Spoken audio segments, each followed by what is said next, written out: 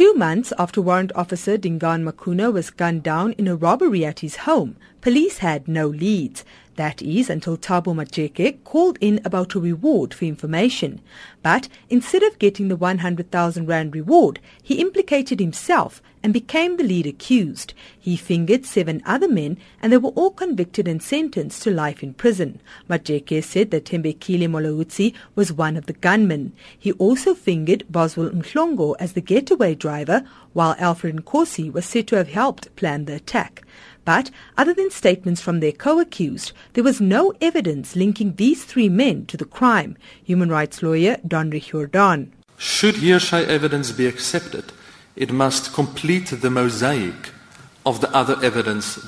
In Kasu, there is simply no such mosaic to complete. There can be no substitute for good old-fashioned detective work.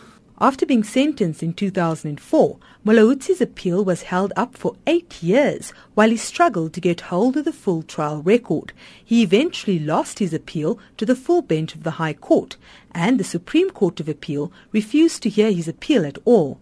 He then petitioned the Constitutional Court, but they refused his appeal for lack of constitutional grounds. Molaudzi complained that he was wrongfully convicted, pointing to the factual findings of the trial court.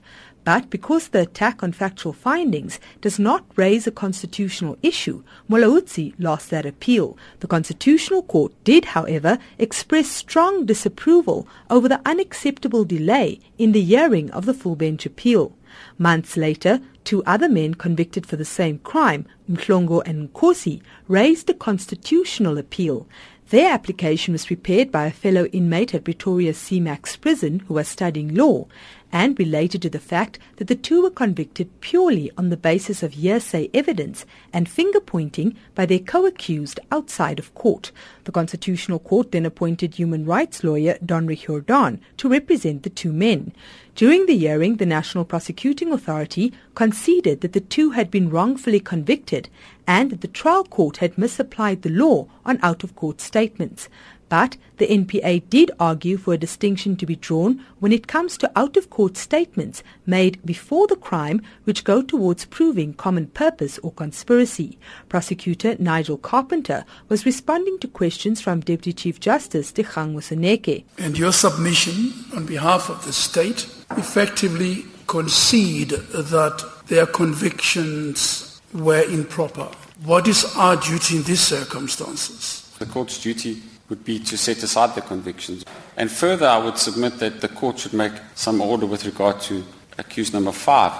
That's how the court came to hear about Thembekile Molaudzi, who after losing his earlier ConCourt appeal had given up hope of ever getting justice. A day after the hearing, Chief Justice Mogoeng invited Molaudzi to file a petition for direct access. Donry Jordan was appointed to also represent Molaudzi and prepared this application on his behalf. It's anticipated that this will enable the court to consider the convictions of all 3 accused as it prepares to hand down judgment. The state is not opposing Molaudzi's application.